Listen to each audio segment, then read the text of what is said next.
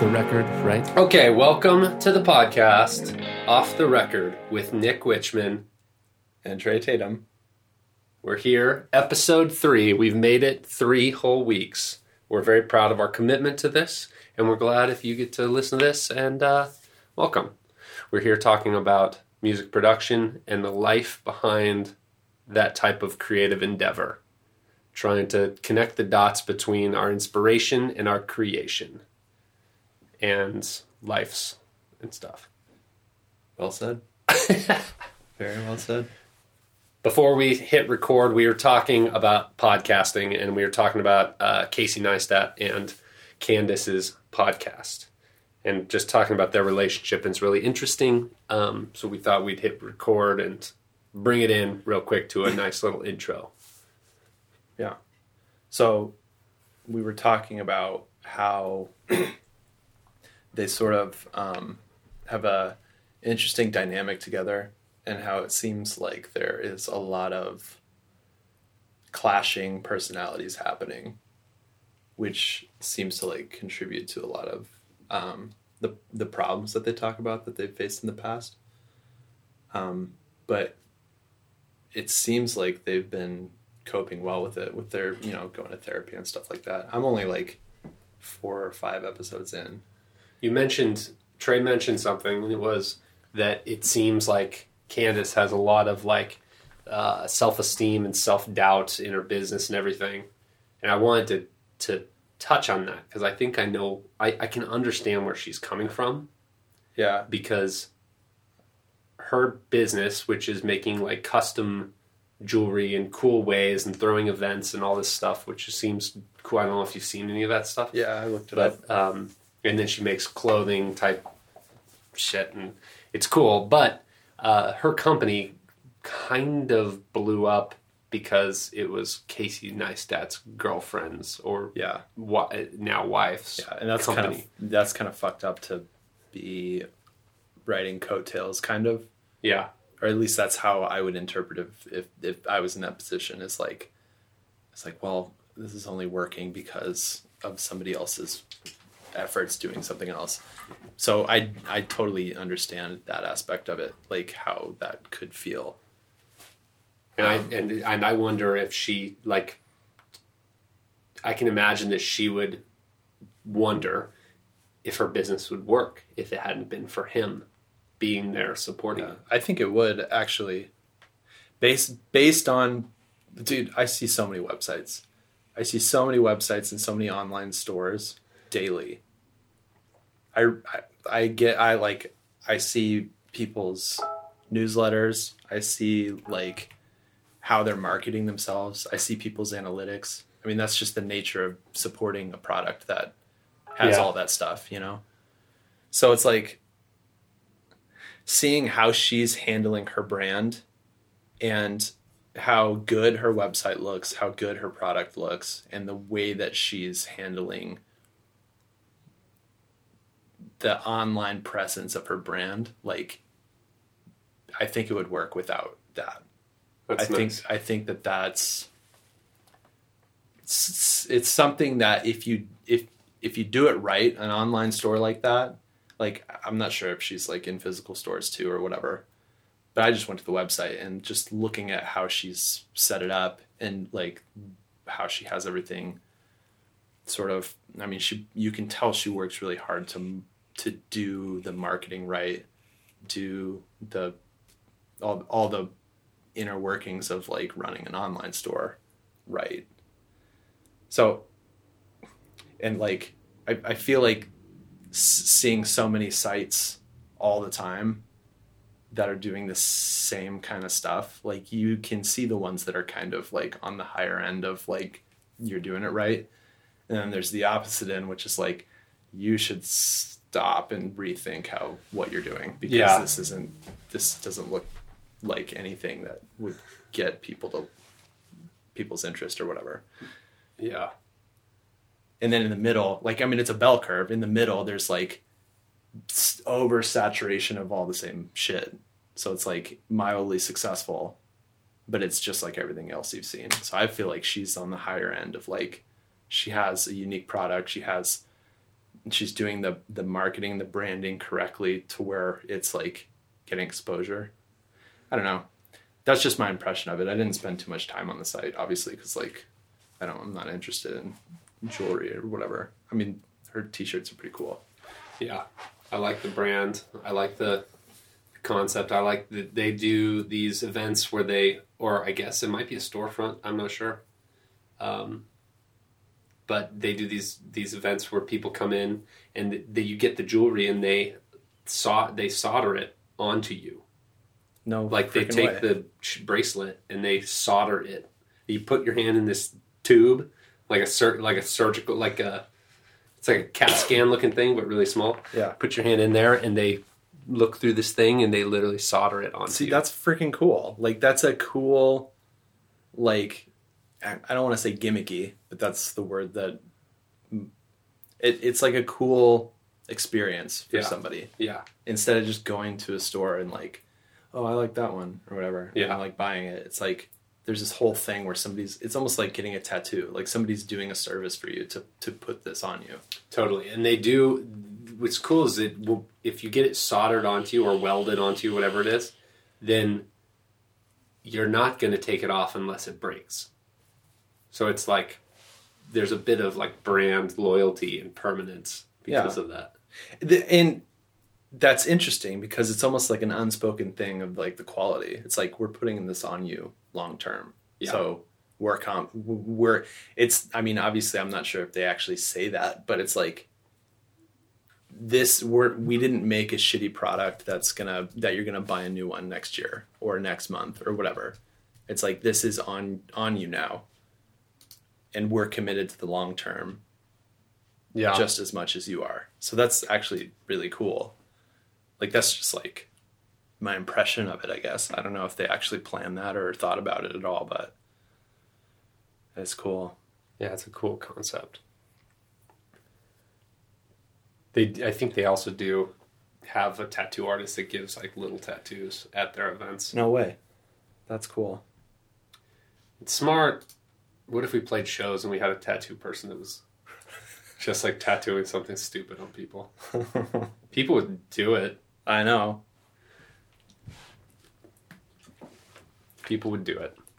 Anyways, we were talking about their relationship. The self-doubt, self-deprecation that sort of is like behind the scenes, it seems like. When you hear her talk about herself, it's clear that she doesn't like talking about herself. She doesn't like when Casey talks about her. Or her success. Or positive things. It's kind of interesting. Yeah, I think that's interesting. There's a lot of room for doubt in our lives. And I'm curious, like, the fact that Candace Poole has this company that is successful and getting bigger, and she's the type of person that still has self-doubt and kind of doesn't want anybody talking about her success because she doesn't believe it, kind of. Yeah. Like, that makes me wonder, like, is there a level where you are just kind of untouchable emotionally? Do you get to the point where you are like, we are the gods of our industry? I think only if you're like an egomaniac. Do you think Jeff Bezos feels like that? Maybe. I don't know. There is some stuff that I've read that like really high performance, highly active, like CEO type people are like on the spectrum of like being psychopaths or sociopaths. You know what I mean? Yeah. I mean, that's something that I've read. I don't know anything about that in terms of like the actual science, but I've read that it's common for like really driven, successful people to have sort of tendencies for that kind of mindset. Is that what a megalomaniac is? Somebody who... I don't know. We could look it up. Megalomaniac. a person who is obsessed with their own power. Yeah. Yeah, I guess. What was the Incubus had this song, Megalomaniac, too? I think there was about... I haven't thought about Incubus in a long time. Yeah, I think that was about... I don't know what that was about. Let's look. Who was that about? Mm-hmm. Here we go. Go to the wiki. I feel like it's really far away. So the song is not specifically targeted at anybody. The song meaning pertains to megalomaniacs in general, with a particular emphasis on El Guapo from the American comedy film Three Amigos. So it's about El Guapo. That is weird. That's I wonder what Brandon Boyd's not what up I to. expected. No, well, it's surprise and delight. I mean, he was a megalomaniac. Yeah. El Guapo. Back to self-doubt. I've been noticing. This is an interesting transition, but I'll start here. In our path, we always doubt what we're doing. We doubt what we're making, as if like it's gonna will people like it? Will people care? Will people listen? All that stuff. But I don't think that we ever doubt our reason for doing it. Yeah. Well, I think we maybe used to. I think it's interesting because there's I feel like there's two things that are at play if we feel self-doubt about our creative work. It's like we're either comparing it to other people who are already successful, which is a losing game. Yeah. As we've learned. Yeah. But also as we put ourselves out there, play shows around, put albums out, and we don't seem to get the engagement that we had hoped, that sort of compounds on the already, like the feelings of inadequacy that we already have. Sure. So it's like almost like what we're making isn't as good as the stuff that I'm listening to. And then on top of that, nobody's coming to our shows. So it's like, well, but I feel like that incubated, like an incubus. I feel like that sort of incubated this underlying goal that we've made to where it's not about the engagement for us. It's about the creation. And I feel like it took us a little bit to let go of the engagement and focus more on the creation. And that's part of why the album we're working on is more well thought out and more intentional than maybe previous albums have been in the past, because we sort of embellished the creative process for far too long. I think I agree, and we're kind of at the point where we just need to get our new album out, which is that's like the ongoing. Yeah, and I think that it's actually interesting. There's a parallel to the theme of some of the themes of the album, where during the creative process and during the years that we've been working on these songs, we've been ignoring the self-doubt because we're just working on this and it's fun.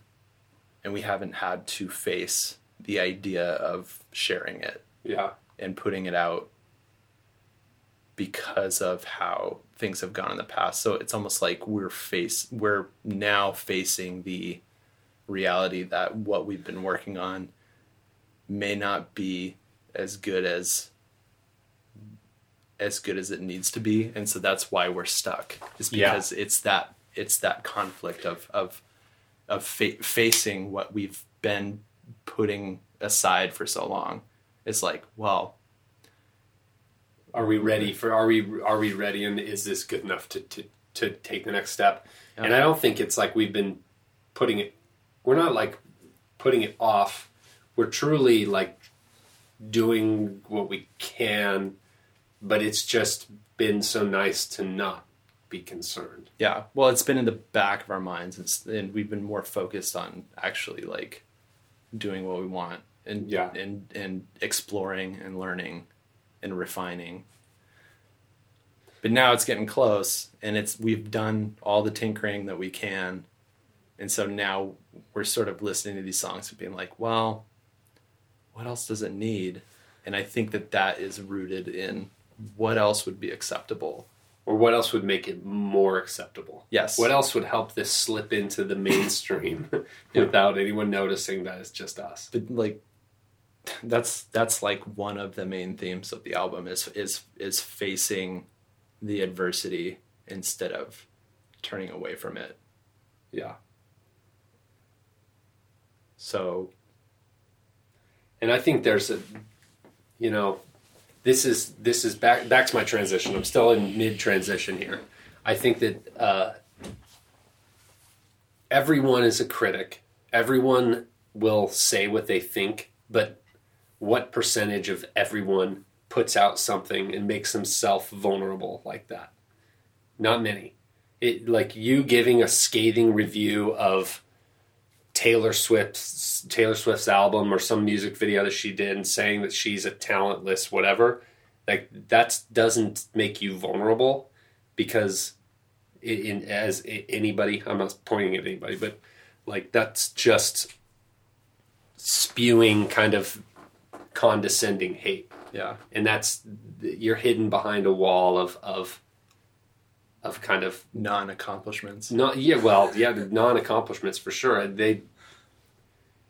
It's hard to put your heart and soul into something for a couple years and release it as a 1 hour consumable experience, especially if that's only one sense.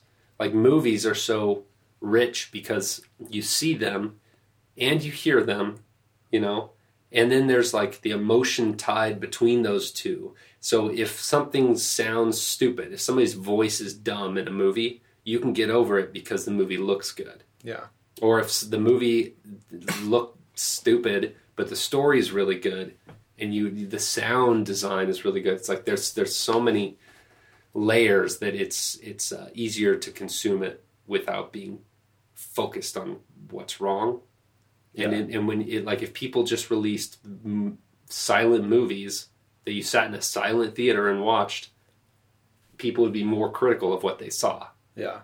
And then music is kind of the same way. It's so ingrained in our culture because we listen to music while we're doing stuff. You don't sit in your living room very often anymore and put a record on. Yeah. People do that, but or listen to the radio, just sitting there. People who are really into music do that, but Sure. not the regular people who like regular consumers, I guess. No. And audiophiles is what I'd call them. They're probably not listening to our music. No. They're listening to, whatever, the albums that are the best and have the best sound, and they're stupid, whatever. I think it's cool, but it's very easy to be critical of anything. Yeah. And music, like along the same lines as like the movie analogy, music is even more constrained than that. Like you have to tell a story with a meter and a melody and a rhyme. You don't have to, but we do. We try to. Most people there is a meter. So There's it's a like, beat that you're following. There's a melody that you're kind of following. And there's a time restriction. It's not an audiobook. Yeah. It is literally like you get 3 minutes. Yeah. And if you're rooted in like we are in like rock and pop music, like there is a certain structure that we are used to, that we tend to like, verse, chorus, bridge, chorus. Yeah, it's something like that. Because we like that, and that's what we kind of respond to. So we put that in our, so that's even more structure and more like restraints, because it's like, well, you can't have, well, you can, but it's like, are we going to have a fourth verse? Are we going to have this repeat another measure? Yeah. Like there's those thoughts that you have when you're writing stuff where you're like, this part is getting, this part is a little long. It feels weird. Yeah. And so you cut some of it out. And then it feels better, but then it's like you just the story is like restricted vague. it. Yeah. Yeah, that's tough. And I can't think of how many times we've like sat down like for 2 hours trying to figure out the perfect rhyme with the perfect lyrics to solve a verse that we're trying to like make it more meaningful. Yeah. Because we don't like the original lyrics, so we're trying to like rewrite it, and then it becomes this whole thing where it's like, wow, we're putting so many restrictions on what it could be because we have some sort of expectation for it. Or if you're following rules. And we've even gone back to the original shit. Like, yeah. What song is it? I think it was Ultra, where we wrote a whole new chorus, and then we went back to the original chorus because so now we have it's flowed better. An entire chorus that's not being used. The problem is they're all fine. And if you're making music that is expressive without any lyrics or with a sample looping, then cool.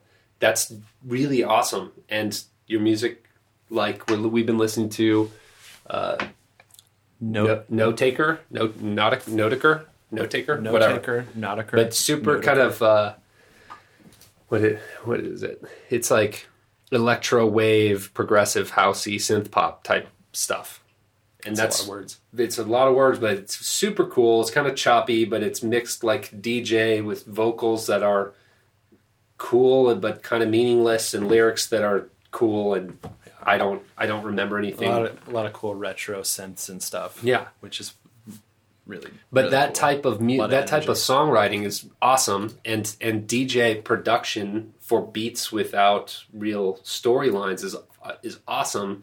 But when you have a story to tell, figuring out the way that works, even if the song is it's kind of like James Blake is a perfect example. His songs are really rich, and they are not quite danceable or they're so abstract. Yeah. Like, he's considered dubstep before all the mayhem that Skrillex introduced was. And it's like his style is so abstracted from music because it's meant to give you a feeling. Yeah. And convey, the story. And that's really interesting. It's like you don't need people. This is the challenge for us that we've been dealing with, is that when you're writing music, we very often think about how is this going to translate to the show? Because over the past several years, our self-doubt and our lack of engagement pushed us to create a show experience that was undeniably engaging. And we did it. Yeah. We did it. Every show we played, people were like, they said these words, which drives us fucking crazy. They come to us after the show and they're like, wow, you guys are actually good. It's like they didn't expect it. Like, what the fuck? Come on, man. That's like, Jesus Christ. What do you think we're doing up here? You think we're just fucking hanging out, jam band in our garage? We've talked at length about that reaction where it's just like people are just used to mediocrity. I'm not saying like we're like amazing, like, and people should expect that. I'm just saying like to have your best compliment at the end of playing a set be, wow, you're actually good. Yeah, I didn't expect you to be good. 1 hour of produced concert performance with electronic music, custom light shows that we do ourselves, and full stage movement, like 2 guys, and we're demanding the attention of full venues, and at the end we get multiple. It's not even like once we had this; it's like at least twice per show. People are always like, you guys are actually good. Oh shit, really? And it's nice to hear that, but it's just like it's better than nothing. It's almost backhanded, but what are you going to do about that? Or a lot of people in Portland. Portland is a very unique town. It encourages you to be artistic, encourages you to be weird. I have a whole thing about this that I've lost my mind thinking about, but Portland encourages you to be Portland weird, not you're weird. Like if you're a 40-year-old man that likes to wear freaking Keds and walk around the park catching Pokemon, listening to Chumbawamba with, it's like if you're the goofy weird that's like not attached to either kind of it's like super, grungy rock scene. It's super novel weird. It's like oh, there's that dude that's freaking weird, and that made my day. Looking at that guy be weird.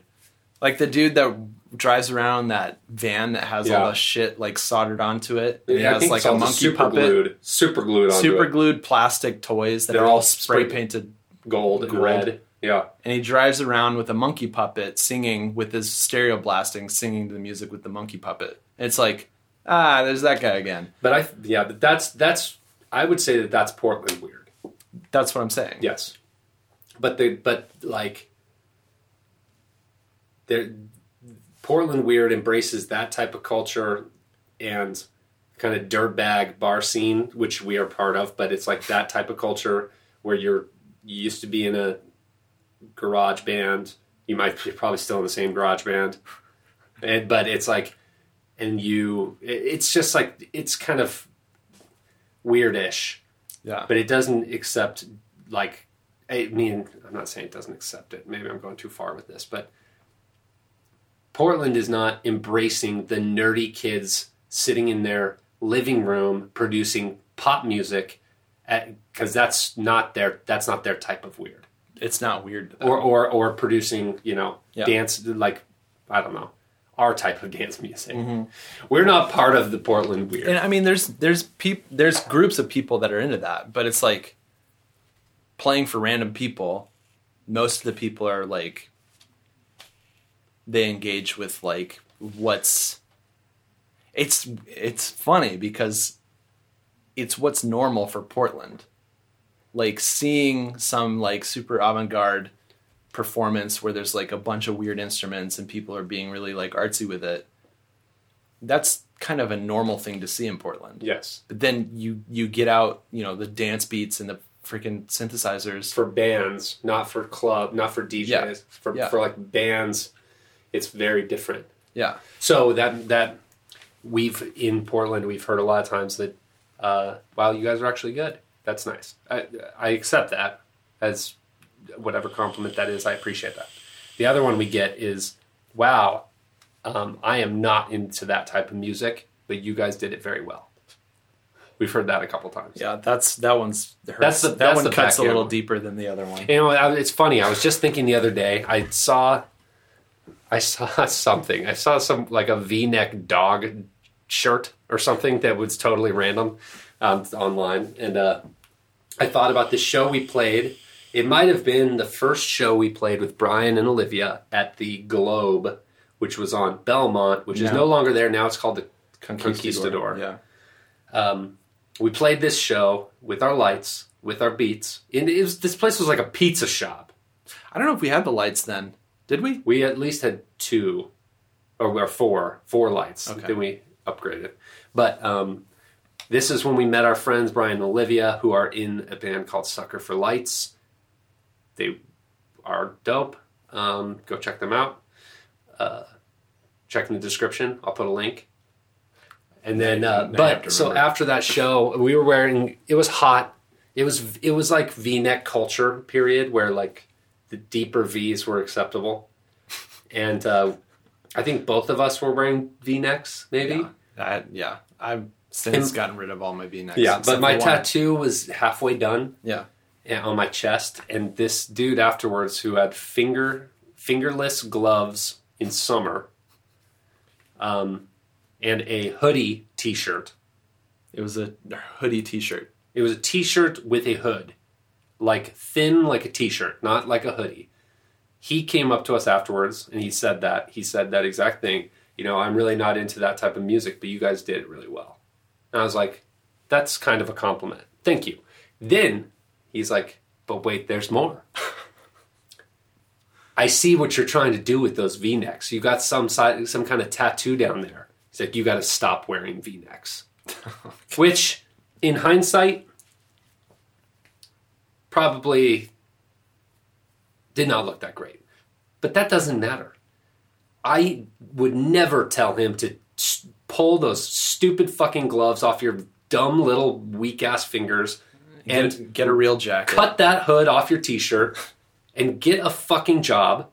Cut your hair. Cut your goddamn hair. I would not. I never say that to people, but it's like, I wouldn't. Who does that? And there are some people here that feel empowered to share that sensibility.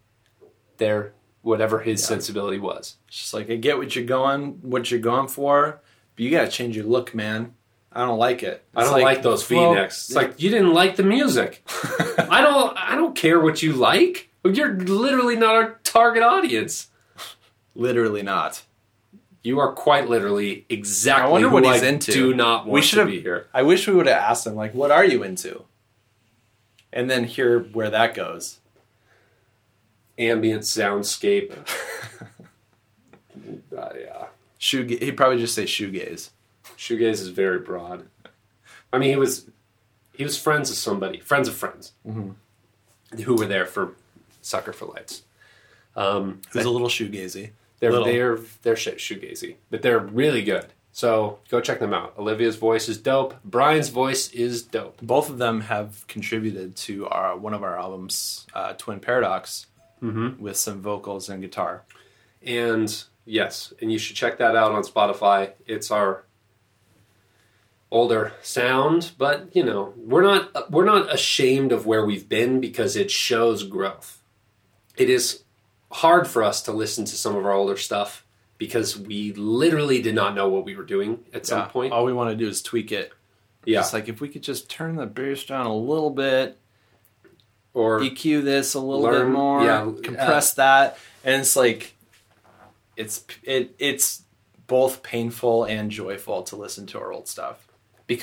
And this is actually what's important, because we listen to it and it's not that sonically great because we didn't really have the skill we have now then. Yeah. But the stories and the feel of it hits us emotionally, because those ideas and those themes and the lyrics and the emotion behind what we did carries over, and that's the same continuity of what we're doing now. So listening to it, even though we may feel weird about how it sounds, we still feel like it's part of the larger story that we're trying to tell, part of the larger story of ourselves. Yeah. So it's still impactful and meaningful to listen to it. Yeah. So let's really quickly. We haven't talked a bunch about our past because we're looking forward, and who has time to stop and look back. But we might as well introduce ourselves at our lowest, at the starting point. We started Ask You in Gray is our band name, and you can check us out on Spotify or iTunes or whatever. And our first album was called From Satellites, and we're going to give a little background behind it. We're going to give a little peek behind the curtain, because you can listen to it and you might not like a lot of the sounds, but conceptually it's got some merit.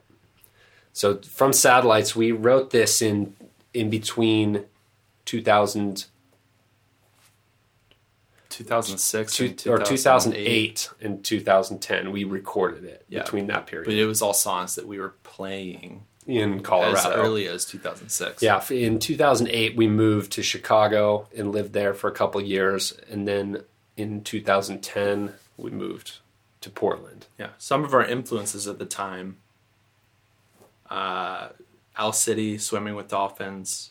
Who else? We loved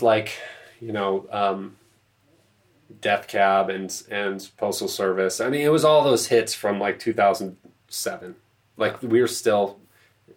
We liked a lot of poppy jams like even Metro Station in their first album, which I'm not proud that this is where we came from. Well, I mean that stuff, like, okay, this was during, like, when we started writing these songs and figuring out our sound. This was like in the era of peak MySpace. It was MySpace success. So there was a lot of these like scenester kids doing electronic pop music on MySpace. Like Breathe Carolina, when they were doing electronic or hardcore. Yeah. Electronicore. Yeah. Whatever they were doing. It was weird. But it was an era. It was an era of like this interesting, super like scrappy electronic stuff. It wasn't like classic like techno or club music. It was like indie pop. Yeah. Nerdy synth before Owl City got big and turned into a Disney church a cartoon sermon or something. Yeah. But yeah, when he was with Austin Toft of Sucker for Lights, they were doing Swimming with Dolphins. Swimming with Dolphins. All these people with whatever. Swimming with Dolphins. Who's Swimming with Dolphins is still out there doing something. He's hanging out. Yeah. He posted some dope corn dog, right? Or hot dog. It was a corn dog situation. Corn dog, National Corn Dog Day. A lot of corn dog stuff. He's working on corn dogs right now. Yeah. But back in the day, they were like, they got the Micro Korg when that was kind of when it first came out. We got it, and we had the Micron, which do you still have? Micron. Yeah, I still have. We got to sell that thing still. We need to fix it. But so we wrote this album off of all of our initial songs, and the concept of the album, From Satellites, it's kind of about, it was rooted in the idea that like communicating with somebody across the world, or but also tied to our ongoing theme of like solving problems through escapism. Yeah, and this one's like, this is like the lighthearted side of escapism, where it's like, when you're faced with like some trouble, like, it's like, I got the solution. We should go where the opportunity is, or where the opportunity is to avoid the problem. Yeah, and this is the first mistake. This album is planting a flag where in the story we made the first mistake. Yeah, this is the original sin. Yeah. So like there's some songs on here, like City Lights is roughly about like the corruption of a city and like politics and just like how there's stuff in society that's way bigger than a common person can handle. Mm-hmm. There's some. It starts off with rocket ships. Yeah. By the way, which is the iconic first step in escaping. It's like we literally built a spaceship to leave together from this planet to avoid the problems. Yeah. Yeah. So, and then there's some love songs on here. Yeah, there's a lot of like kind of emotional, like relationship type stuff, which sort of sets the tone for why there's problems. We've got Reckless, which is about just fucking getting down. Yeah. Counting Sheep, which is like... Oh, yeah, Counting Sheep. Is about like insomnia and drug habits, roughly.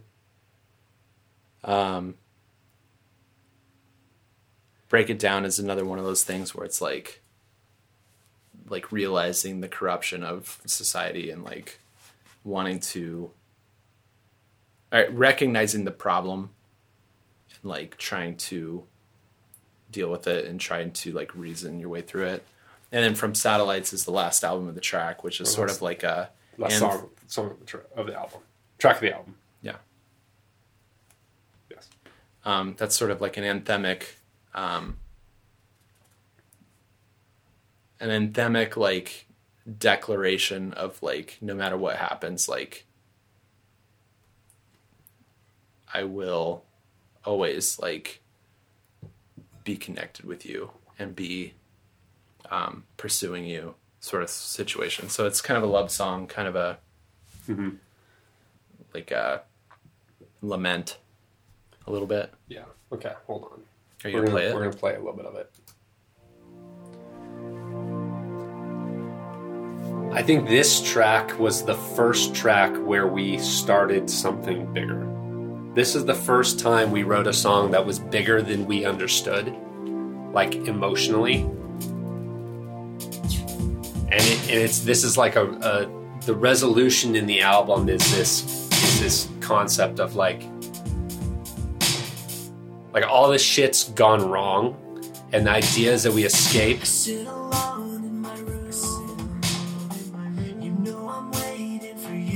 But it's like, yeah, like you said, it's like we'll wait no matter what. We'll wait. We're here, Committed. we're committed. It's like shit's fucked. Let's get out. But It's the connection that Yeah. is what kind of matters a little bit.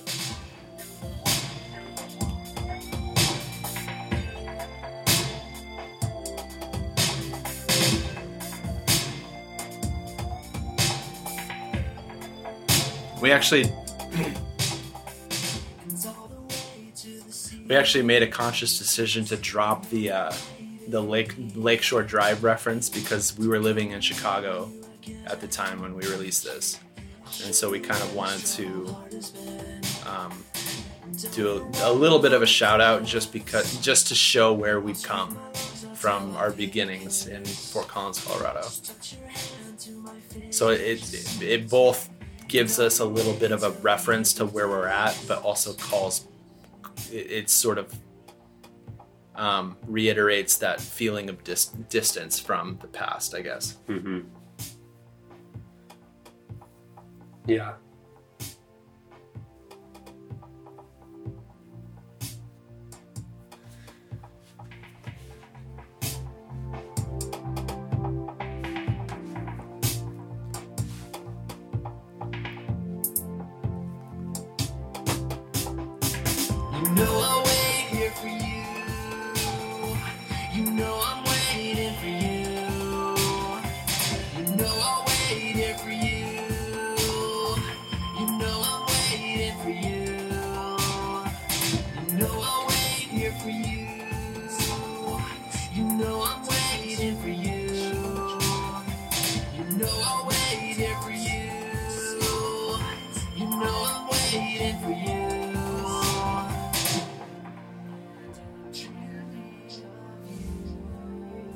Right here is a little bit of a throwback to an earlier track called Farlands.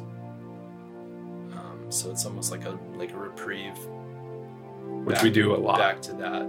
We try to do a that lot. theme. But here we start to introduce some like orchestral elements, and the song is turning into like the emotions of like desperate connection. And like with this is something that we do very often now. Yeah. And we don't write albums for it. We have a hard time writing albums for solely the punch of good beats. And it's like if we don't have those moments that drop and hit you with the emotions, like this album again, like sonically is not super strong, but like when it hits these parts, if you hear what we're saying and you feel what we're trying to do, then it's like really The message is received. the message is received. Close my eyes, I'm dreaming of you. You're calling me from satellite right down to Lakeshore Drive. Mountaintops to skylines, I need you by my side. calling me from satellites right down to Lakeshore Drive. From mountaintops to skylines, I need you by my side. You're calling me from satellites right down to Lakeshore Drive. From mountaintops to skylines, I need you by my side. I need you by my side.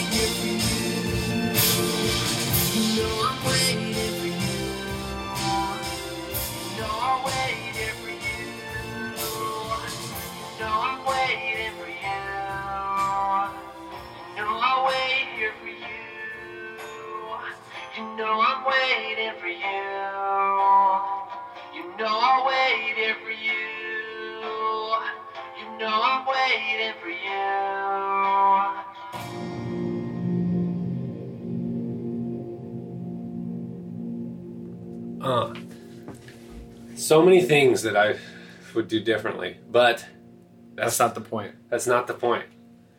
I still get emotional about that. Me too. Ugh. And it's like that. I think that track is what it was like the proof in the pudding. Like Yeah. it's like there's something here that's more than what it is, Yeah. and that's what we've been chasing. Yeah. It's taking a song is just a representation of a thought. And if you can, in our history of our music making, we turn these really heavy thoughts like that. You know, it's like, you know I'll wait here for you. You know I'm waiting for you. Like the idea of holding out for what we want and need emotionally with someone else. Like that's kind of a heavy thought. And what we typically do, which is it's so in line with the idea of escaping, is we take songs that are heavy like that and we shift and pivot the style into a fun show song.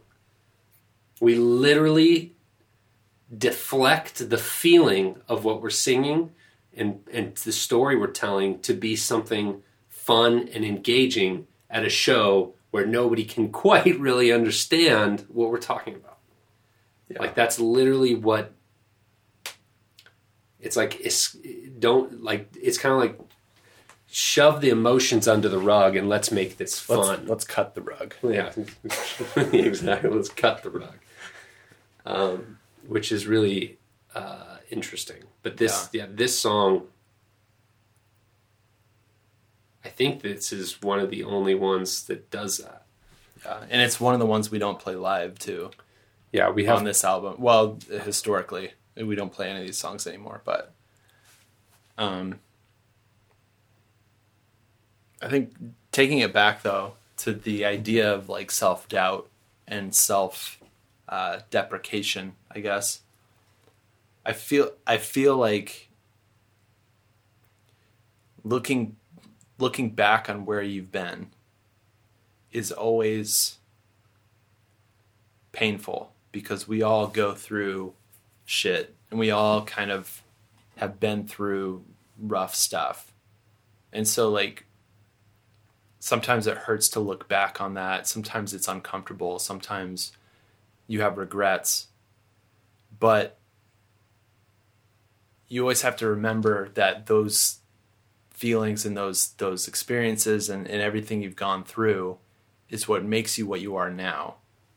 And so not acknowledging your past and not acknowledging where you've been, not listening to these songs and listening to these old albums, we're losing the bigger picture of the story of where we've come.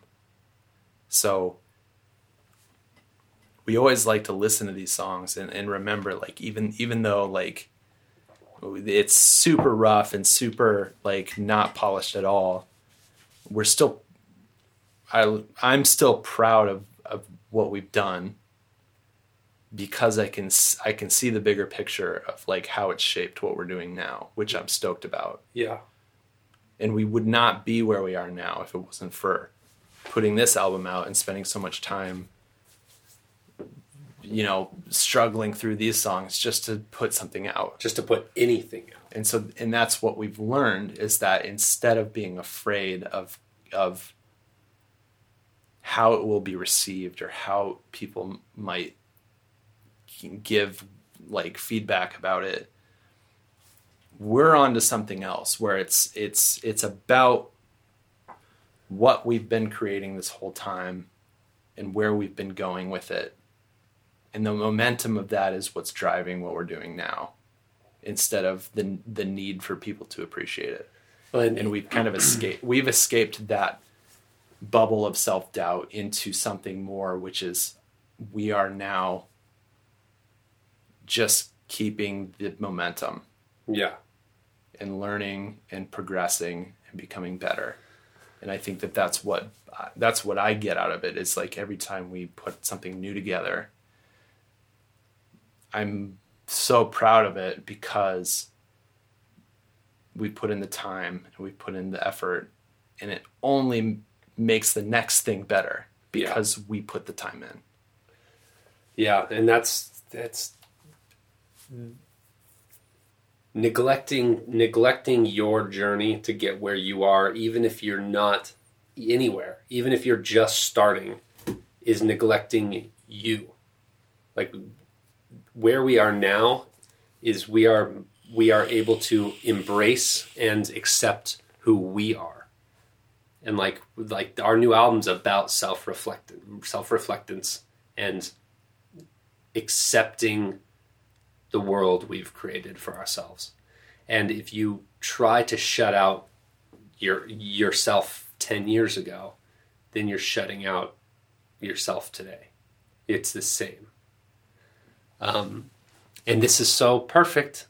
Again, do you have something to say?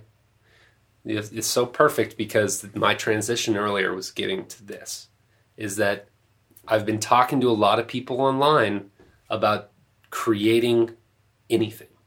And everyone is afraid to create things because they don't feel like they're good enough.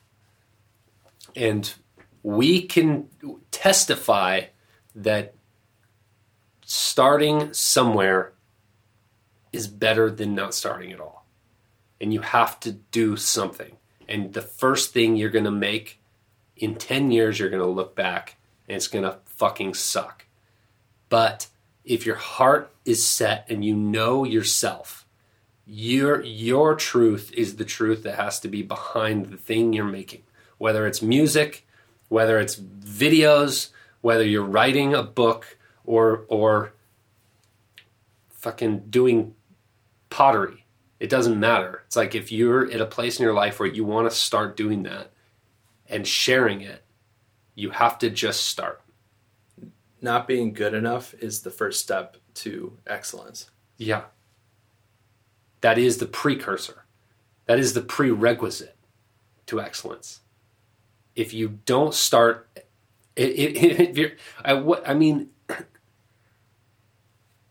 nobody starts excellent. We are not excellent, but we're sure as hell better than zero now because we started 10 years ago. We started 11 years ago. We played our first show. We rushed this show. We played a Halloween talent show or something at Colorado State University in their Ramskeller. And we got painted up like zombies. and Yeah. played with our pal Matt Galuzzi he played guitar And piano. and piano. And we had a drum machine. We had a Roland like hardware drum machine. It wasn't an 808. No. I think it was like a 707 or something, some Super. other one. Yeah. And we literally just started. Like, you can do it. Yeah. If you're listening and you can play guitar and you're afraid to share it in a video or at an open mic night, you can do it.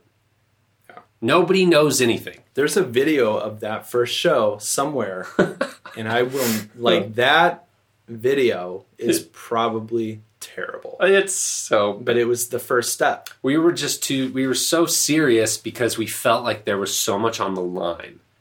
And looking back, it was literally a college campus talent show / Halloween There's maybe party. like 30 people there. Yeah. And look, like, I mean, we were nervous. I was nervous. Yeah, well, it's because we took exactly what we were doing in your living room Yeah. to the stage for the first time. And you and I had both performed on stage before, so that's not the issue. The issue is taking what you've been doing for the first time, putting it in front of an audience, and seeing what happens. And that's why it was nerve-wracking. Like, because we were not new performers. We were new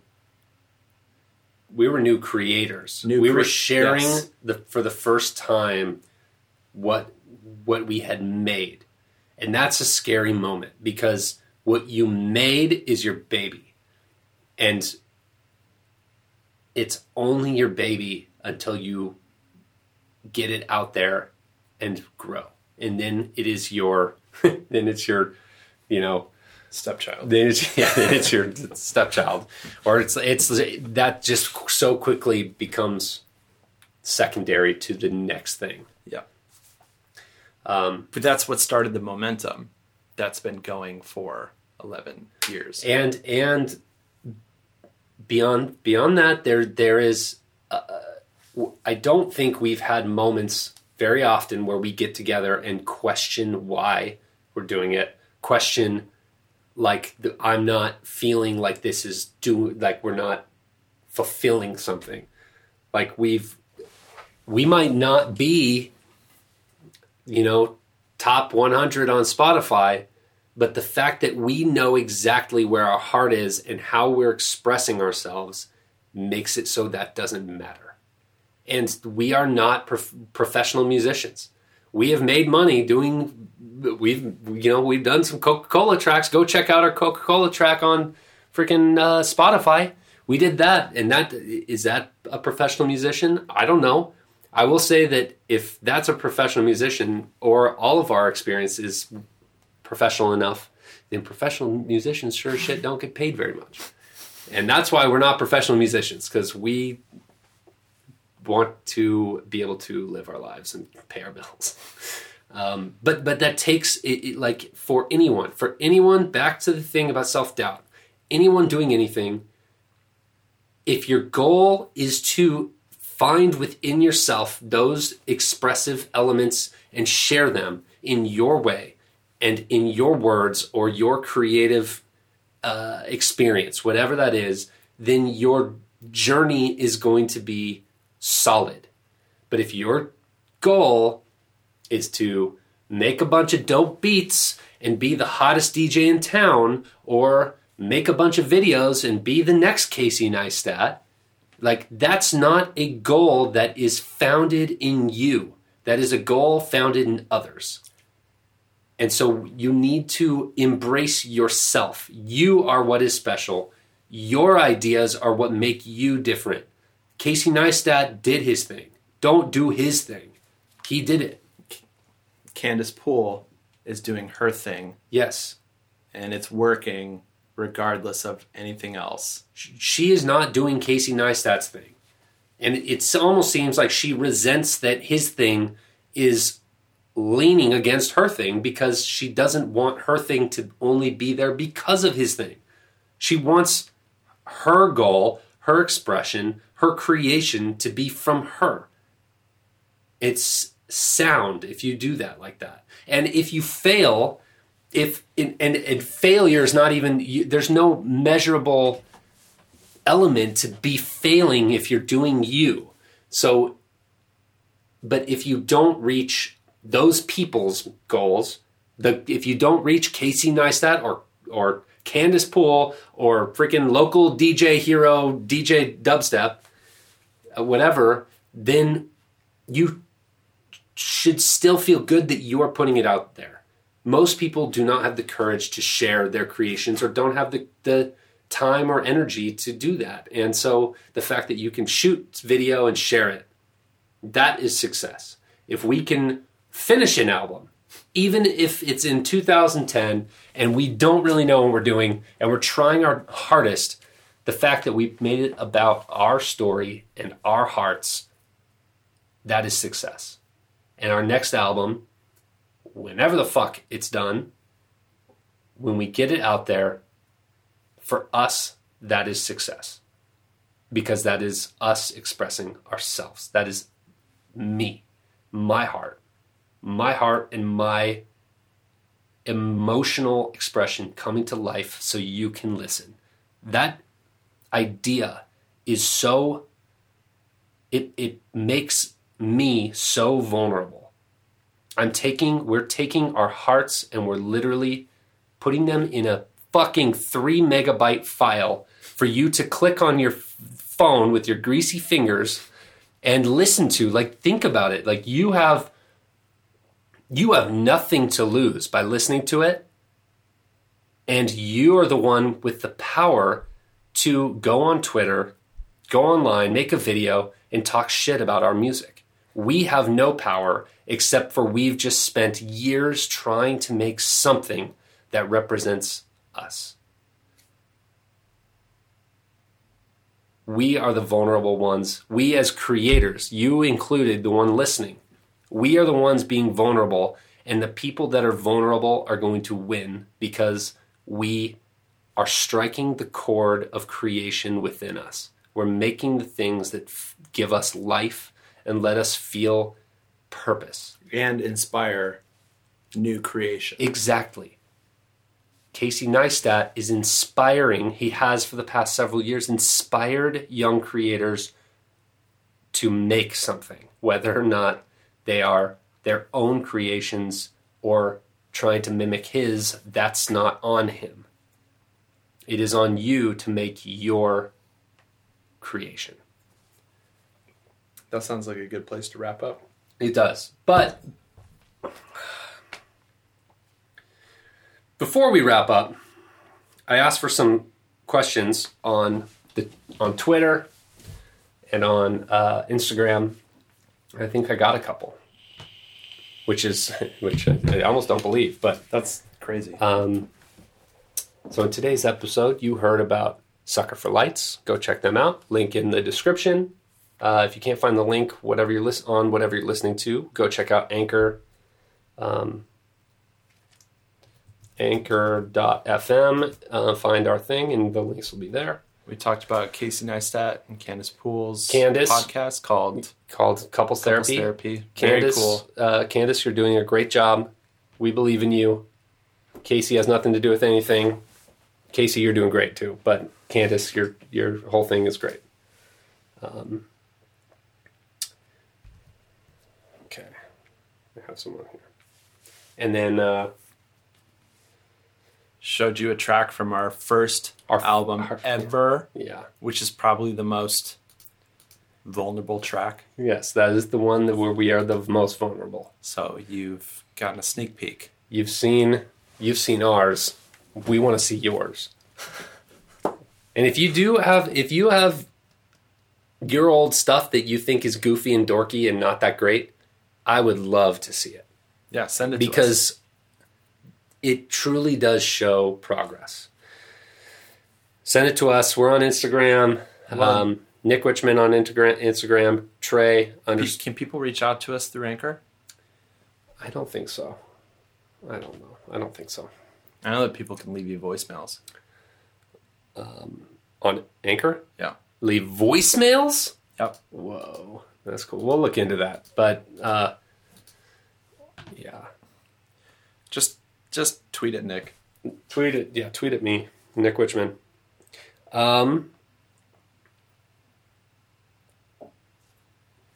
We had a William Gray Allen, a dope dude on Instagram that I've been chatting with, and I just sent him some CBD chocolate today. He's in Louisiana.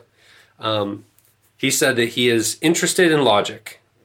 William, if you're listening, that is a very broad question. I don't think we have time to go through all of Logic right now. We do all of our production in Logic Pro on a Mac.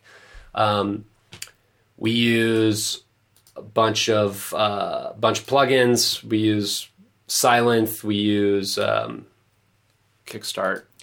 Kickstart. Kickstarts are when we're doing 4 on the Floors, we'll use Nicky Romero's Kickstart because we're lazy.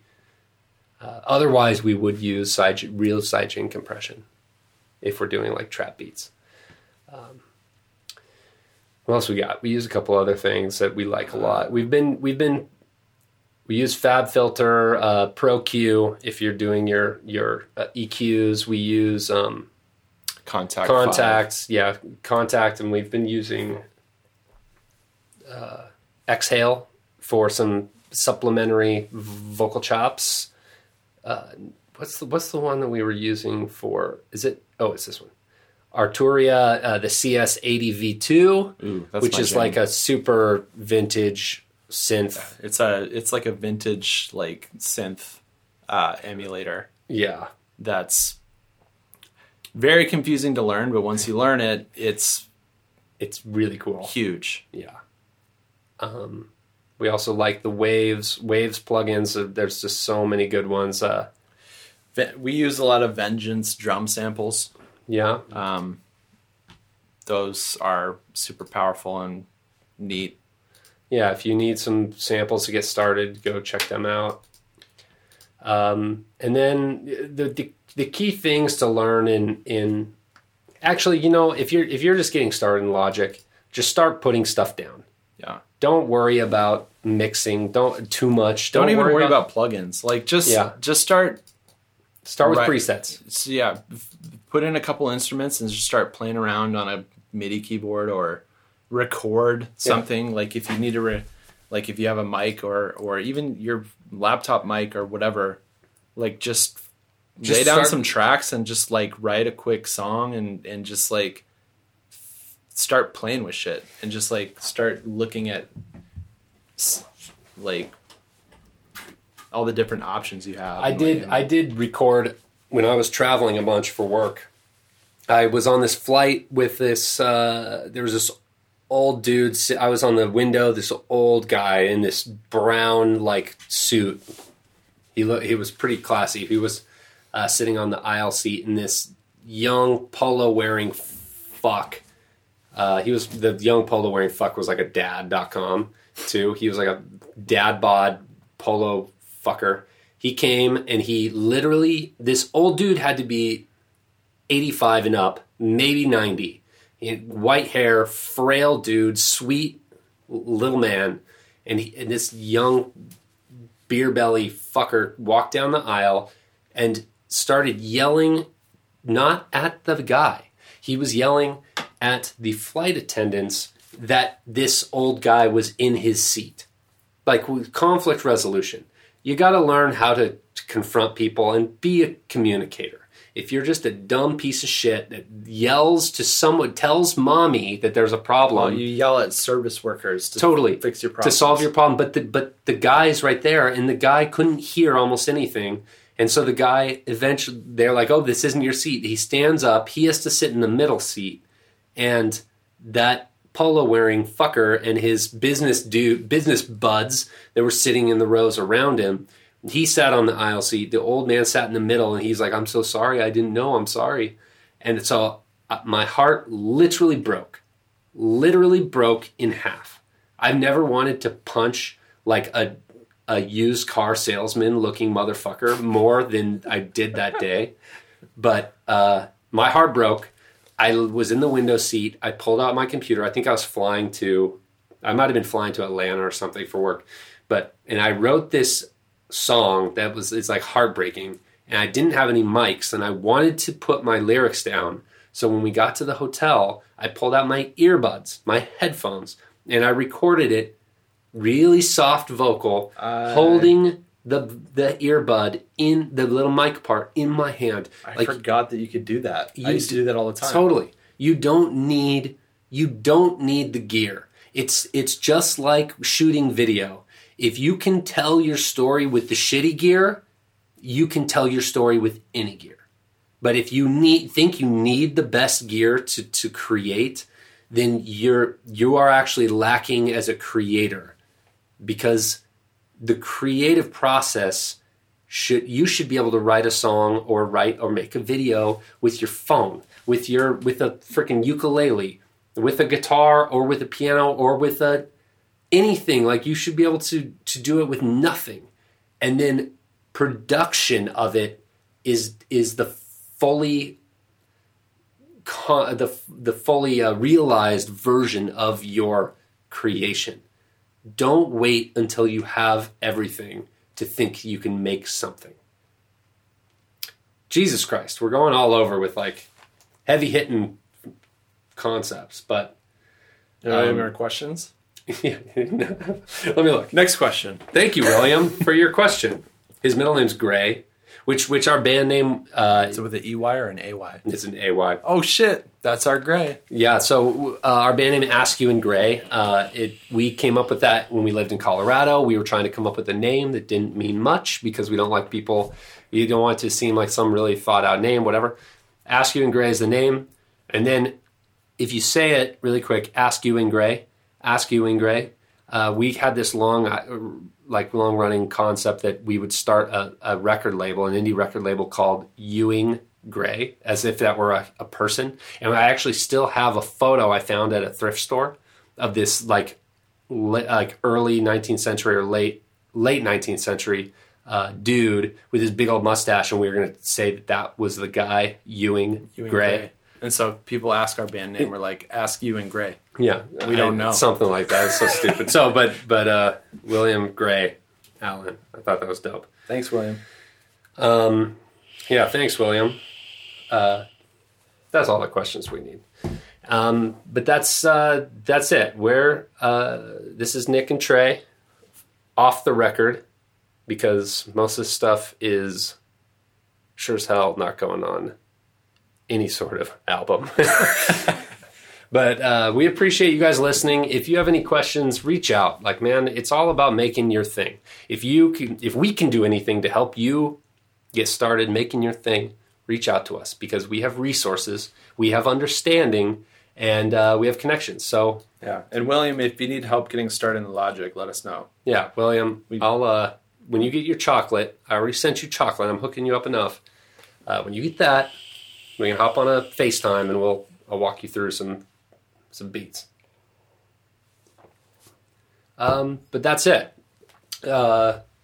Anything coming up in this next week that's going to be dope? Not dope. I'm getting my tooth pulled out tomorrow. So free drugs? No, not free, but discount drugs. Cheap drugs. Cheap drugs, yeah. But drugs nonetheless. Yeah, that's so. I'll be drugged out all weekend probably. Is it one of your front teeth? No, it's a molar. Number 2, actually. Molar? If you're a dentist, number 2, you know which one that is. That's crazy. Yeah. A week from today, I'm leaving for SoCal to go check out the NASA launch, shooting video and photography. What date is that? Wednesday. You leave Wednesday to go do that? I leave Shit, man. I have it on my calendar. I'm leaving Wednesday, coming back Sunday. Fuck, dude. You're going to have a blast, literally. They're launching a satellite, IceSat-2. It's going to be launching from Lompoc, California, to survey the Earth's elevations to around the ice caps, primarily to test for Earth's receding hairlines. But it's pretty dope. I've never been to one of these social NASA things, but they invited me after I applied, and I got accepted. And I am going to, I've never done this, but it's scary, but it's going to be really exciting, and I'm just going to take everything I have and talk to everyone and try to make. And you're going to tell a story I'm going to from tell your perspective. exactly because and that's the thing. If there's a bunch, there's supposed to be. I don't know how many social people there are. I think it's something like 50. I don't actually know, but I would expect more, but that's. But if there's 50 people there, this is just a side note before we end. If you go to something, if you're trying to tell a story and you go somewhere and you're all going to tell the same story, that's going to be a boring set of 50 stories. Tell your story. Tell your story. Or find the story, find the reason why you care, and try to pull in the people you're talking to reflect your side of the story.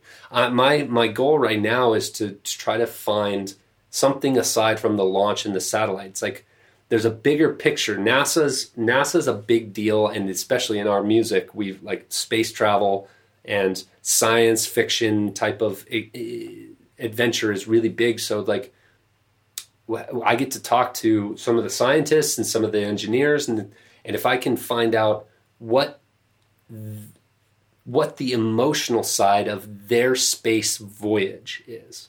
They are, whether or not they're going into space, they are building real rocket ships to go to space. And like, what does that mean to them as an individual, not as a group? And where do they want to go as an individual with that power? So that's kind of part of my side of my goal. That's in a week. Cool. Hit us up if you need anything. We're here. We're probably going to be packaging a bunch of Sylenth presets named very cool things, like our presets are named ridiculous things like bass grid. The build blip. We got the build blip. We got the screamy dreamy, sad and eerie. We got the sad pluck. We've got the baby boy, the synth baby boy. We got the synth baby girl. Those are two different synths. We've got the synth jump stab. We've got so many. The synth moving saw chill. That's one, and the time trap buzz. We've got about like 80 or 90 presets that we've got in here that we use all the time. We're working on getting those and packaging them up for sharing, as well as a bunch of other stuff. So we're trying to build a resource repository that we can share with you. Hit us up. We appreciate you listening, and this is Off the Record with Nick and Trey. Bye. Bye.